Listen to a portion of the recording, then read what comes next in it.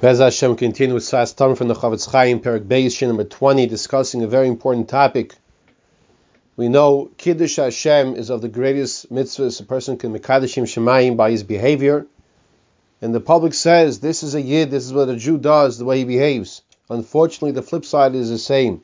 Chilul Hashem, to desecrate Hashem's name, is of the worst averos. The Chofetz Chaim says, Ba'avoneseinu harabim. Unfortunately, with the many averos we have in our generation, this is the Chofetz Chaim talking now.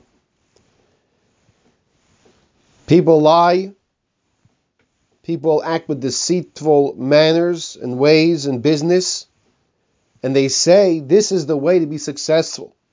And they look at you that if you don't lie and steal and cheat, you don't know how to do business properly. Even more so, says the Chofetz Chaim. They're going to make a shvua. L'famim nishboim gamkein al kocha. They're going to say, of course, it's a very good product, and I bought it for X amount, and they're lying straight through the teeth. And the shvua in any language says the Chofetz Chaim, the halacha is in Shulchan Aruch, it's a shvua d'oraisa, which is very, very chomer. Besides for stealing, besides for lying.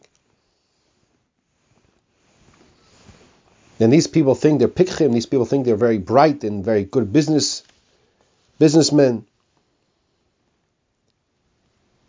And they say a person doesn't behave in such a way in this generation, he can't put bread on the table. So of course this is what you have to do. This is what you have to do to make a living. You have to lie and steal and cheat and swear about it. However, says the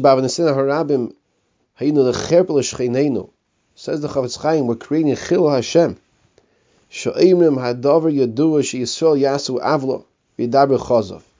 That people will say, Jews, the way they deal in business, they're ganovim. That's how people will talk about us if we behave in such a way. It's a Chilul Hashem. And we won't find in their mouths words of truth. Says the Chofetz Chaim, woe is to us for the Chilul Hashem that we have caused by lying and stealing and cheating in business and thinking this is the way we get ahead. And the source is the lack of emunah.